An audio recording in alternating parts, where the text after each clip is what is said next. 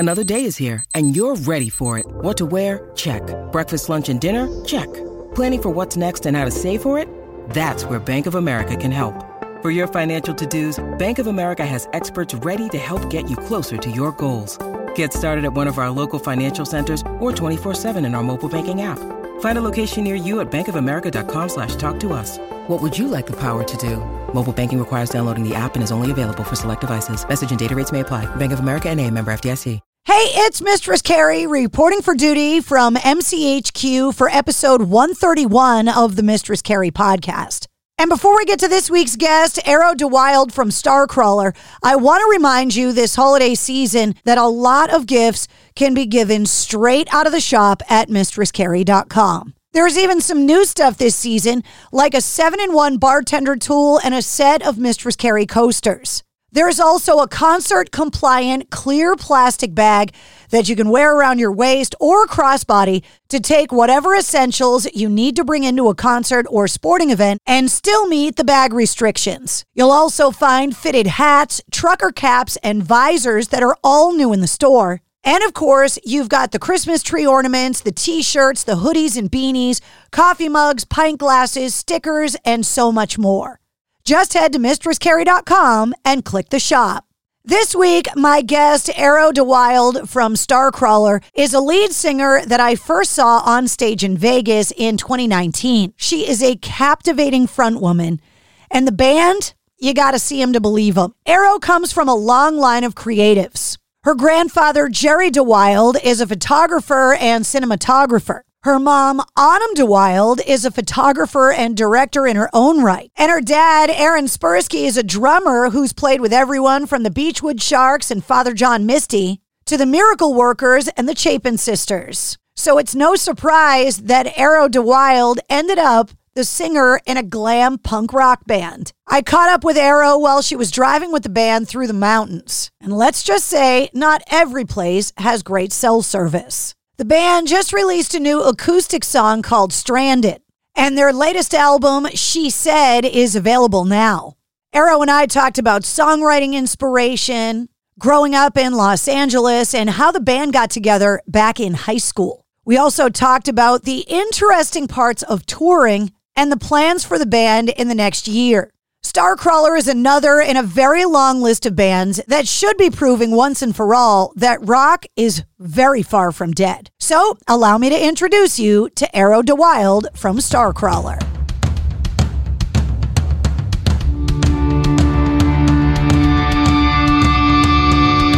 Hey, what's up? This is Sully from Godsmack. Strap on those boots, baby, because you are now in the trenches of the war room with the one and only Mistress Carrie right here on the Mistress Carrie podcast. What's up? This is Joe Rogan, and you're listening to Mistress Carrie. Her hair so lovely, pretty eyes. Hey, this is Brent from Shinedown, and you're listening to Mistress Carrie. Hey, Carrie, go put your bra on, girl. Hey, this is Steven Tyler, and you be listening to the baddest bitch in Boston, Mistress Carrie. What's up? This is Aaron from Stain, and you're listening to Mistress Carrie. Hi, everybody. This is Dave Grohl from the Foo Fighters, and you're listening to the one, the only Mistress Carrie. Hey, this is David from the band Disturbed, and you're listening to the baddest bitch in Boston, Mistress Carrie. Hi, Bruce Dickinson here from Iron Maiden. Yes, indeed, Miss Whiplash herself, Mistress Carrie, is here to unchain your brain. Hi, this is Flea from the Red Hot Chili Peppers. You're listening to Mistress Carrie. This is Dennis Leary. You are listening to my favorite, Mistress Carrie. Hey, this is Corey from Stone Sour, and you have the privilege of listening to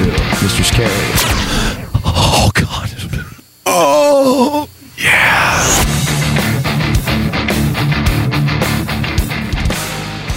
Arrow! Hi. Hi, thanks for calling.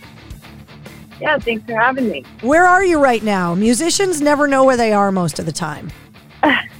We're driving to Stockton, so we're like in the middle of nowhere. Like actually though, there's just like mountains around us right now. So we're in Cholame. You are whatever that is. No, I have no idea where that is. Well, I got to see you guys a few years ago. It seems like another world ago before the pandemic, but I got to see you guys at a club in Vegas, and that was kind of my first exposure to the band. Oh shit! What's it? The fuck it, what's it called?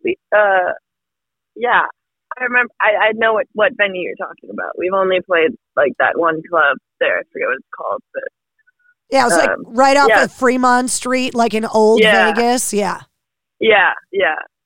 Which Old Vegas went from being like a total shithole to like the place where everyone wants to party now. I know. The shows there, like, Vegas is fun, but we've never had that, like, amazing of a show there. Surprisingly, you think that they would go, like, crazy, but they're kind of tame crowd. It's weird. I think everybody's adrenal glands in Vegas are just exhausted. Yeah. Like, I was just there again, and I had to get out. 5 days is my limit. Anything longer than 5 days, and I don't think I'll make it home. Yeah, well, 5 days, that's actually a pretty long time. I've only been there for like a night or two at most, but also mainly only gone there on tour. So. I have that same 5-day rule about LA, and that's where you're from. So I guess if you can grow up in that environment, Vegas is nothing for you. That's funny. I feel that way about New York, but mainly just because it's like stressful. Like I like visiting because there's so much to do, and you know, it's like so many people I know out there and stuff. And then after about 5 days, I'd say I'm like super homesick and like, I don't know. It's like too hustle and bustling over there. I talked to Nita Strauss about growing up in Los Angeles as a musician. And she told me that in order to be a musician there, you've got to be at the top of your game because the best musicians in the country from every other state come to LA to kind of get discovered. Is that how you feel too? Yes and no. I mean, it kind of depends on what scene you're in. You know, I grew up with like going to a lot of like punk shows and like indie rock shows and stuff, you know, and that's kind of it's kind of the opposite in that seat. It's like anyone can do this, you know what I mean? But maybe, you know, I mean, she's like a really crazy guitar player, so I'm sure the stuff she was going to it was like a little different. You had to be more on your chops and whatnot, you know. She's like a shredder. But yeah, it really kind of depends on the scene you're in and the neighborhood and, you know, what you grew up doing, I guess. Is it possible to grow up there with parents that kind of work in the entertainment industry as a whole and kind of become an accountant? Or were you just predisposed? Yeah. I mean, for sure. I know a lot of people that grew up with parents, like not just in like music, but, you know, like movie or entertainment or whatever. And they, you know, it's like their form of rebellion, you know, like certain kids like want to have a more normal career or whatever. Kind of it's half and half. When you were growing up, I have a theory about music that you grow up gifted the soundtrack to your childhood. The music that you hear in the house, that your siblings or your cool aunt and uncle play for you. And then you hear a song or a band or an album and you go, oh, wait a minute, what's that? I like that. So what did you grow up listening to? What was the soundtrack of your childhood? Soundtrack of my childhood was like Beatles, like the Monkees, and like Cat Stevens and Elliott Smith and Just Captain Cutie, the White Stripes, like a mixture of both like 60s like hippie stuff and like indie rock. And then what was the thing that you heard and you went, wait a minute, I like that. That's mine. Do you remember what it was? Well, the first thing actually when I was really little, I was obsessed with the Beatles. Like my dad would play the Beatles and then I became like obsessed and I would like watch he would show me like the Beatles cartoons and I was just like became slowly obsessed. I like wanted to marry John Lennon. I knew you and I were going to be friends. I knew it. and then George Harrison became my then was my favorite after that. But yeah, that was like my first obsession, but I was like really, really little.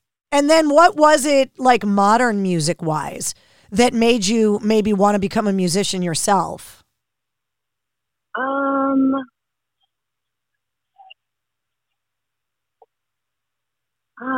Did you go to a live show? Like a lot of guitar players that I interview say the first time I saw Eddie Van Halen in concert, I was like, that's what I want to do.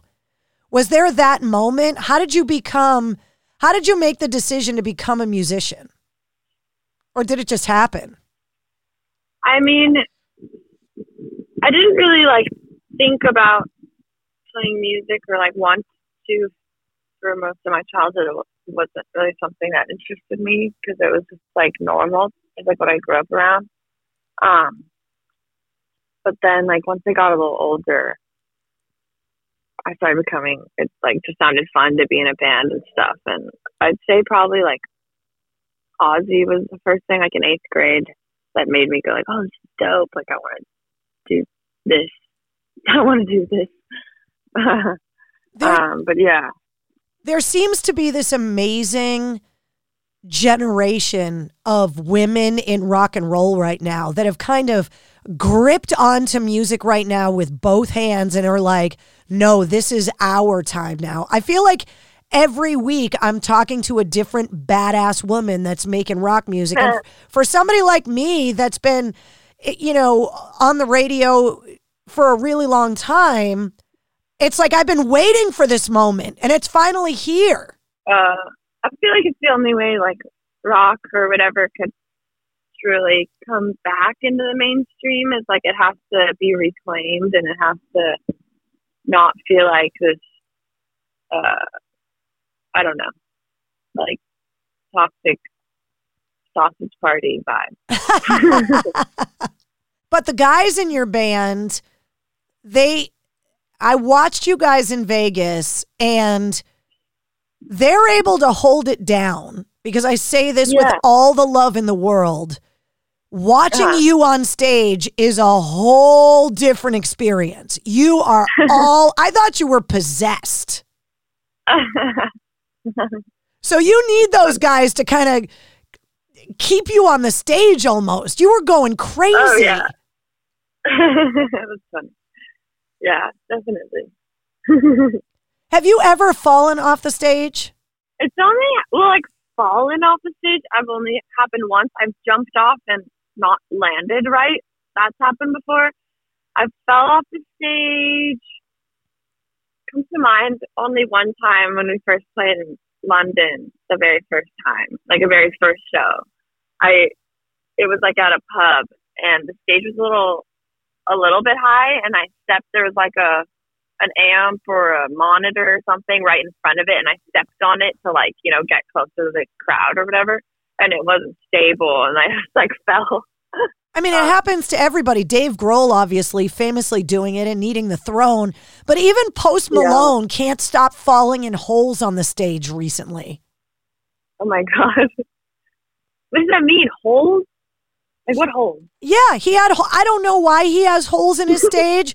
I don't know if there's like pyro down there or lights or props down there. I don't know, but it's happened twice, like in the last 2 months, that he's fallen into holes on his stage. Well, it's never too late. It seems like every band has to have that Spinal Tap moment where like a prop goes wrong, you fall off the stage. Yeah. Like it absolutely has to happen. I just saw Iron Maiden recently, and their giant plane wouldn't inflate. Like the first time on the tour. Yeah, the whole encore thing. And I was like, well, there goes the Spinal Tap curse again. That's funny. So did you grow up writing songs, or did you grow up writing poems, or did you just keep a journal? How did that work? Yeah, I used to keep a diary, but I don't know. I really when I was growing up, music wasn't something on my mind. Like it wasn't something I thought I would ever want to do, to be honest with you. So I'm not sure. I was kind of like a normal kid, to be honest. I mean, I guess I wasn't normal, but I was like, I wasn't like playing like Beethoven's Fifth or whatever. So how did you realize you could write songs? And I ask this because I do not have that ability at all. And I am so envious of people that have it. And I want to understand how it works for you, because I'm fascinated by the process. It started out with really simple shit, like punk songs and stuff. So do you remember the first song you ever wrote? It was never recorded or like put to. There was like one time when I had a band before this one in high school, and we like had like 3 songs, but there was one song, probably the first song I ever wrote. And I was at a restaurant with my mom, and it just all randomly like flowed out to me, and I just wrote it all on paper. And it was like dumbass lyrics, but that was like the first song that I ever wrote. So when you were in that band in high school, was it a cover band? Is that how it starts? Because most of the time that's what happens. No? No, we wrote songs, but we weren't really like that. It kind of started out as like a thing for fun, you know, and like I didn't even being in that band, and then like when it didn't work out made me realize that was what really made me realize that I wanted to do music as a career, because I first kind of just like started like a punk band with my friends, like, oh, it'd be fun to have a band, and you know, whatever. And we wrote a couple songs and played like 2 shows, but it wasn't really like something that was that serious. And then when that ended, I was like, oh, I actually want to do this, you know? So it was good. It's a good, you know, you have to go through those kinds of things to like get to where you want to be, or realize where you want to be, I guess. I have this feeling that and I don't have my own kids, but I'm a bonus mom. So I would imagine that when you have a baby and you imagine the world and the life that you want them to have, when your beautiful daughter comes to you and says, I want to have a punk band, that's probably not what they had envisioned for you. How did they react when you were like, Mom, Dad, I'm starting a punk band. This is what I want to do with my life. I mean, my dad was stoked. I mean, they were both stoked. My mom was more like, oh, great, another musician. Oh no, I'm kidding. I'm kidding. No, they're both always been super supportive. So obviously, you come from a musical family. I ask this all the time, like, you know, is it the exposure to music, or do you think that it's genetic? That musical ability gets passed through the genes, because nobody in my family is a musician, and I sure as hell am not one, and you've got it running in your family. Maybe. I feel like it's different. I mean, I don't know. I feel like it's different for different people, because I know some people that are like amazing musicians, but no one in their family is a musician, and then I know other people that, you know, it's like, yeah, it's like a genetic thing, maybe. I don't know. I feel like it's kind of random. So talk to me about like finally putting Starcrawler together. Like, where did you guys all meet in the first place? I met Henry at high school, because we went to the same school together. And Bill is his little brother.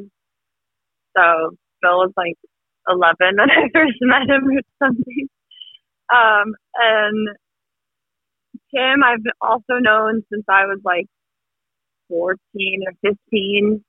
And then Seth is the newest member, and known him for a couple years because he's best friends with my boyfriend Gilbert. And yeah, we're just like all like family, really. I mean, just all known each other for a long time now, so it's worked out. And then all of a sudden you guys, you finally get the lineup of the band together, and you guys start working on songs, and then you get the call that, okay, you got a record deal and you're going to make an album. Because that's kind of where I saw you guys the first time back in, I think it was 2019, right? No, so when we started, we kind of like worked on writing. We like wrote pretty much like a whole, until we had like enough for a set list. Like we wrote like seven or 8 songs, and kind of wanted to just get those good before we started playing shows. And we recorded our first demos and recordings before our first show, actually. So we recorded Ants and Used to Know and a couple other songs. And we released Ants, like self-release, because this guy, Matt Wilkinson, wanted to play it on his radio show. So we actually first released Ants just on our own. He played it, and then Rough Trade heard it and saw it and was interested and wanted to re-release it on their label. So it started off as just a one-off with Rough Trade. We had a one-off deal, and so they released it, and then it, they liked it. It did pretty well or whatever for small single, small band, and then we signed with them and then recorded our album after that because we already had the songs. It was just the songs we were playing live. So it kind of just worked out. When you guys are writing songs, do you just write them all the time, or because the creative process is different for different musicians? Some people have to be in the studio setting to sit down and focus on it, and then other people like get woken up in the middle of the night by a riff and like sing the riff into their phone, or write songs while you're sitting in the van in traffic. Like, how does it work for you guys? Well, that's very like Henry will like randomly get like a song or like a riff, but like you said, like in the middle of the night and wake up and stuff. Like that's a lot of times what happens with him. With me, I'll be like, feel like inspired by a certain thing or feeling, and I'll like write about it, but just like lyrics pretty much, and I just have like a journal where I'll just like write random shit. So kind of goes both ways, but then like usually then we'll come together and like bring our shit and sit down and write the song, and I'll be like, yeah, I have these words, and then see if they're good and put them in and, work around it and whatever. I don't know. It's kind of different each time, especially with this album. Like the last two were more like, we kind of had like a similar process. Like me and Henry would kind of sit down and figure out what we wanted to write about, and he'd have a riff and, go from there.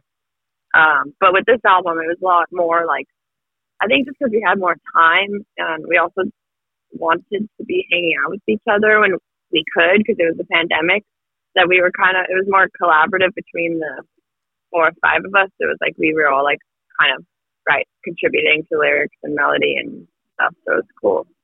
I think the next couple years we are just going to be inundated with amazing music, because all of the musicians actually, like you said, had the time for the first time in their careers to sit down and actually focus on music and actually writing.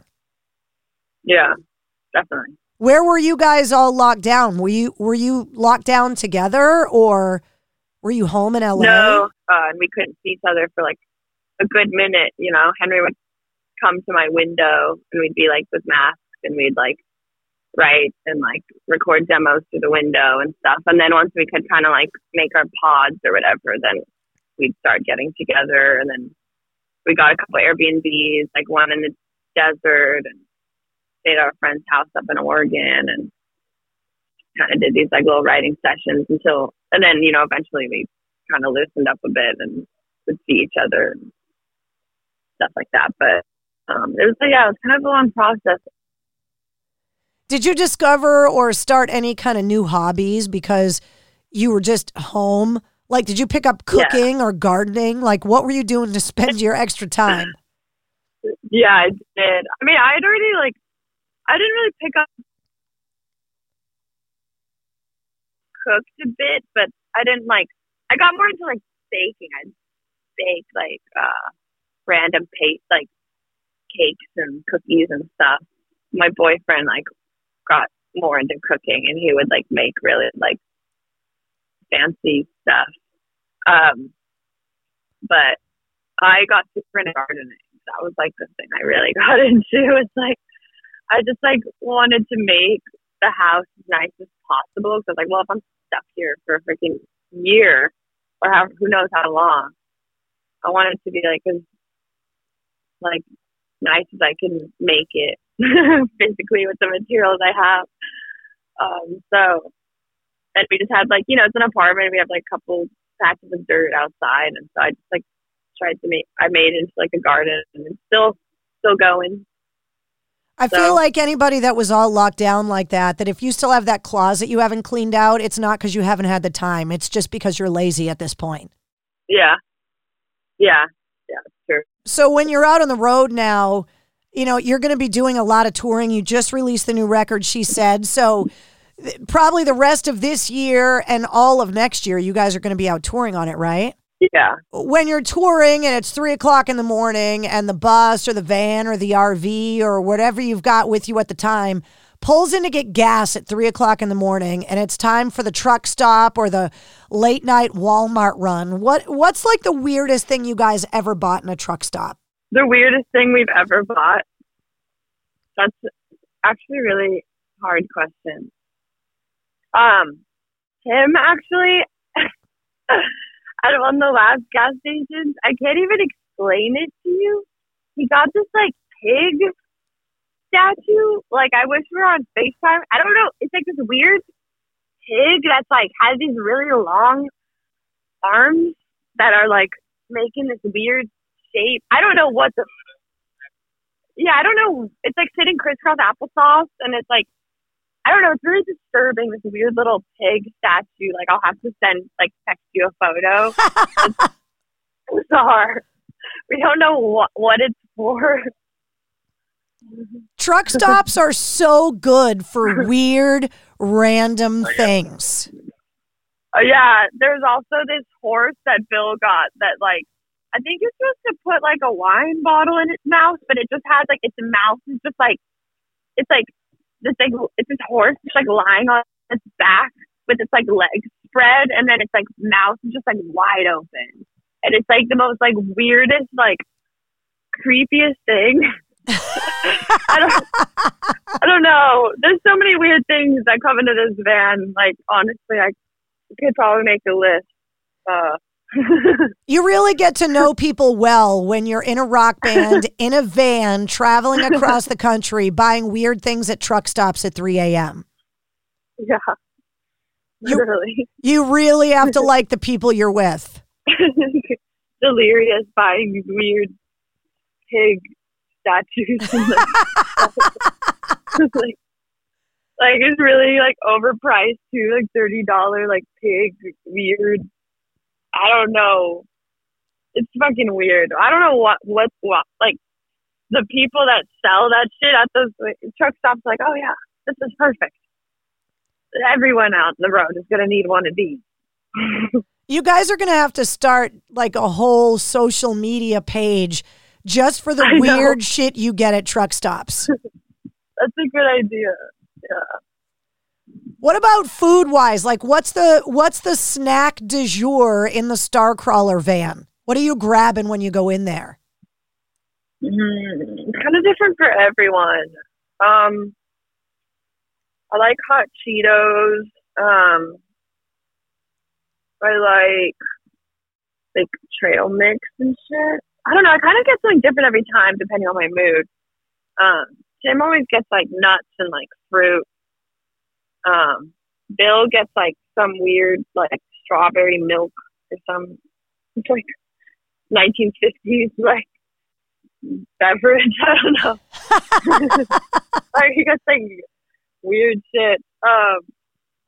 Seth, do you get snacks, Seth? I feel I barely ever get Seth banana. Henry gets gummies and a Coke slushie. The Slurpees? Hell yeah. Yeah, Slurpee, yeah. Okay, covered everyone. Yeah. Well, that should shut the people up online that wonder if you eat. Oh yeah. Oh God. When I was online, just looking you up and kind of getting ready to talk to you today, I couldn't believe the number of people that are fixated on whether or not you eat or you have an eating disorder. I mean, you're tall and you're thin, but I was this is what they're worried about. Everyone is very concerned that you don't eat on the internet, I guess. Yeah. It's also though, it's they're not concerned. It's just bullshit. It's just Like, if they were concerned, they wouldn't be. I don't know. Like, I was like, why are you concerned? Like, you're not my mom. My life doesn't affect you in any way, shape, or form. So I don't know why I'm like freaking out so much. I am envious of your height, though. I really am. Like, I would really like to be taller and not need a step stool for everything in the house. Yeah. Are you crammed in that van, or do you get the good seat because you're so tall? Well, we're in a Sprinter van, so it's kind of roomy. You could like stand up. It's like a high ceiling, and there's like 2 people per row, so it's not that bad. Oh, that doesn't sound bad. That it's not like an old Ford van like Dave Grohl was touring around in back in the day. Yeah, we used to tour in those passenger vans, but now we're able to tour in the Sprinter, so it's more nicer. Where have you been able to spend some off time? Like, what cities have you been to that you had never been to before that you had a blast but not on stage?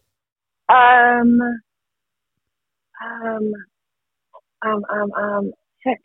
Wait, let me think. We've just been to a bunch of places that we never been. Like this, especially on this tour. We had fun in Albuquerque because there's this restaurant that we really like there that we found when we played there for the first time. Like, I don't know when that was, like a month or 2 ago. There's this really freaking good like burrito spot called Frontier. Yeah, I think it's just called Frontier. I don't know, but it's so fucking good. That was definitely a highlight. We also played in Colorado Springs, which was underwhelming. But Steph and I went to this weird like cult restaurant, like owned by this like hippie cult. It's kind of cool. Yeah, I don't know. Well, we're in my favorite time of the year, like Halloween, fall, absolute favorite time of the year. And so I've been asking people, like, go back to your childhood, give me your favorite Halloween costume or favorite Halloween memory. Ooh, my favorite Halloween costume from my childhood was when I was like 11. Yeah, 11, and I was dead, Alice in Wonderland. Like every year I just wanted to be something but just like dead version. I don't know. It was like a thing. And I think kids are like so scary. You know, like when you, in horror movies, like the kid ghosts are always the scariest ones. And I kind of knew that as a kid. So I wanted to use that ability to be like the scariest one at school, you know?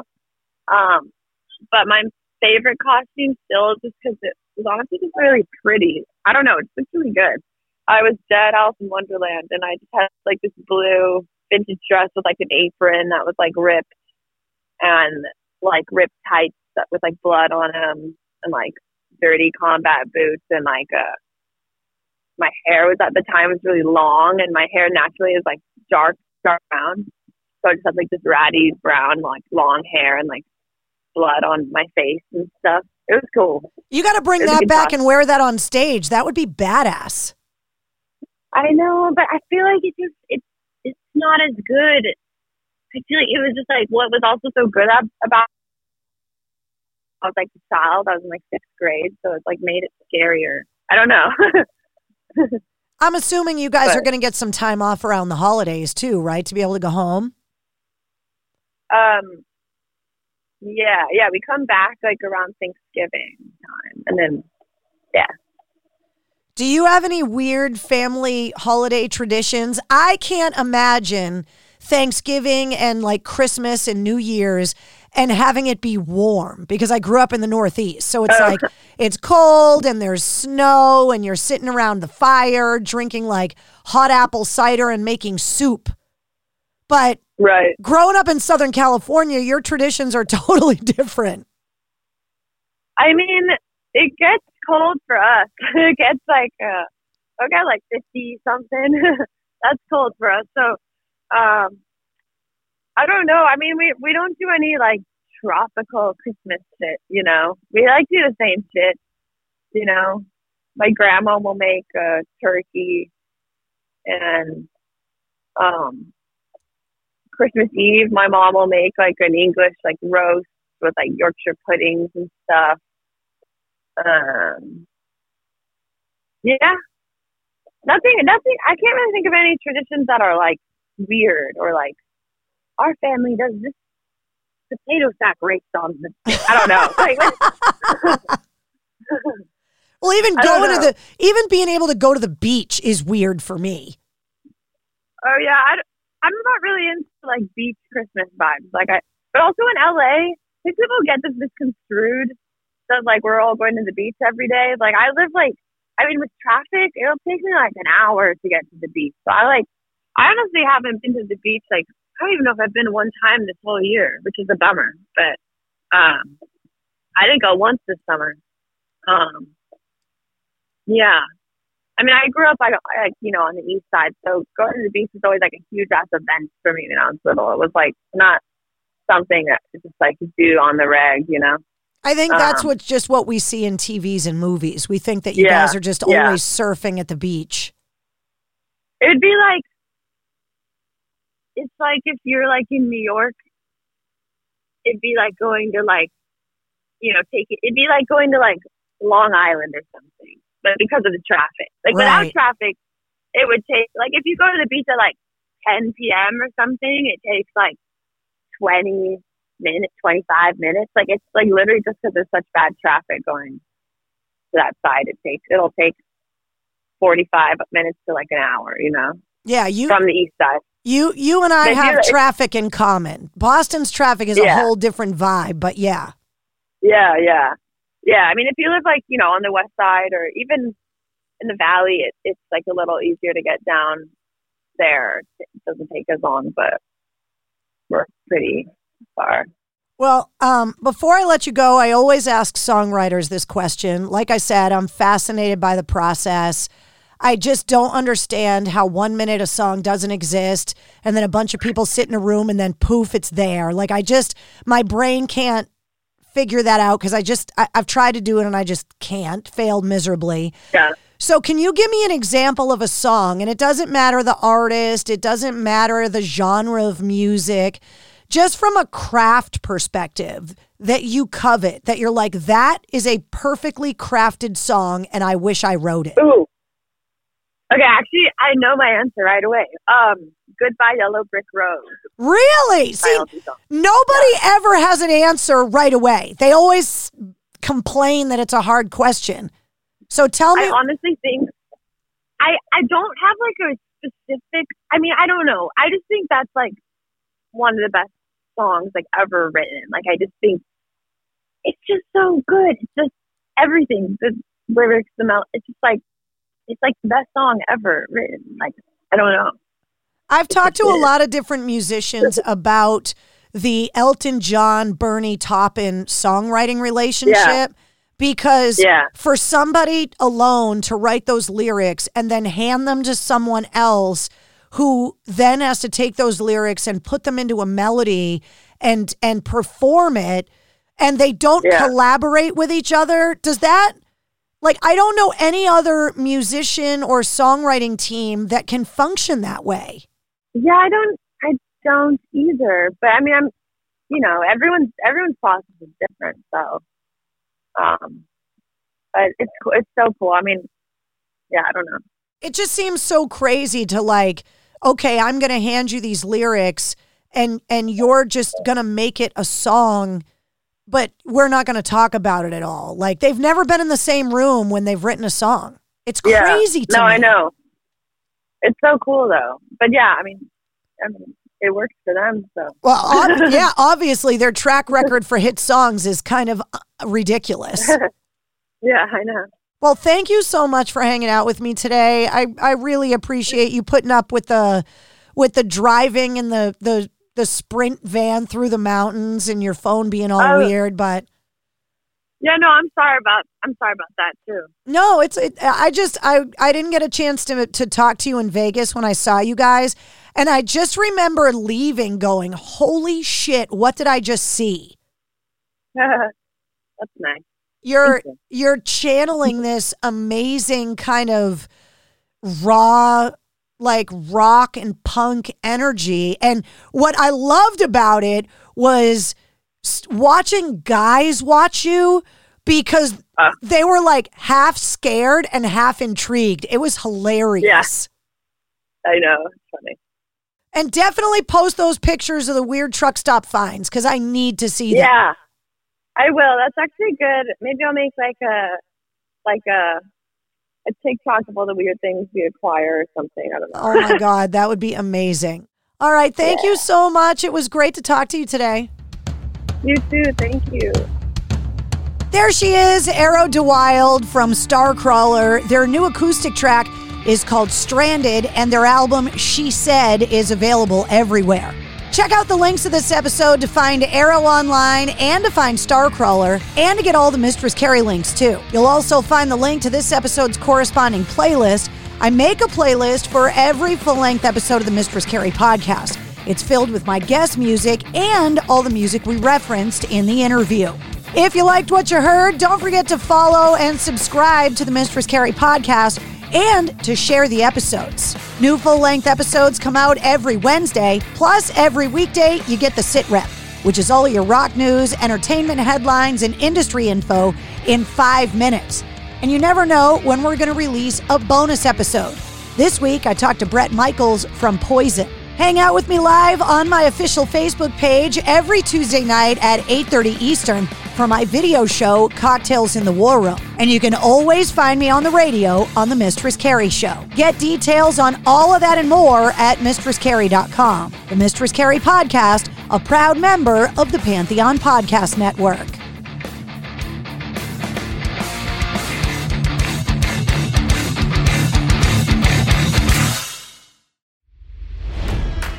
It's NFL draft season, and that means it's time to start thinking about fantasy football.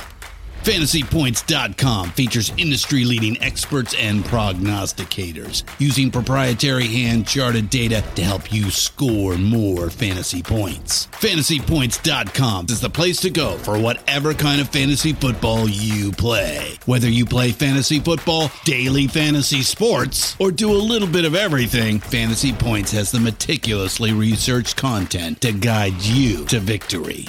And why wait for the fall? Fantasy Points also covers the new spring football league, the UFL.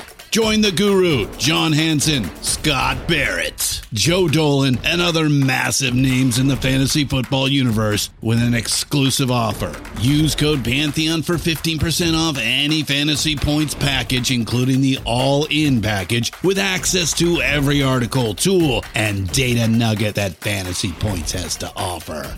That's FantasyPoints.com and code Pantheon for 15% off at Fantasy Points. FantasyPoints.com, code Pantheon. Score more fantasy points.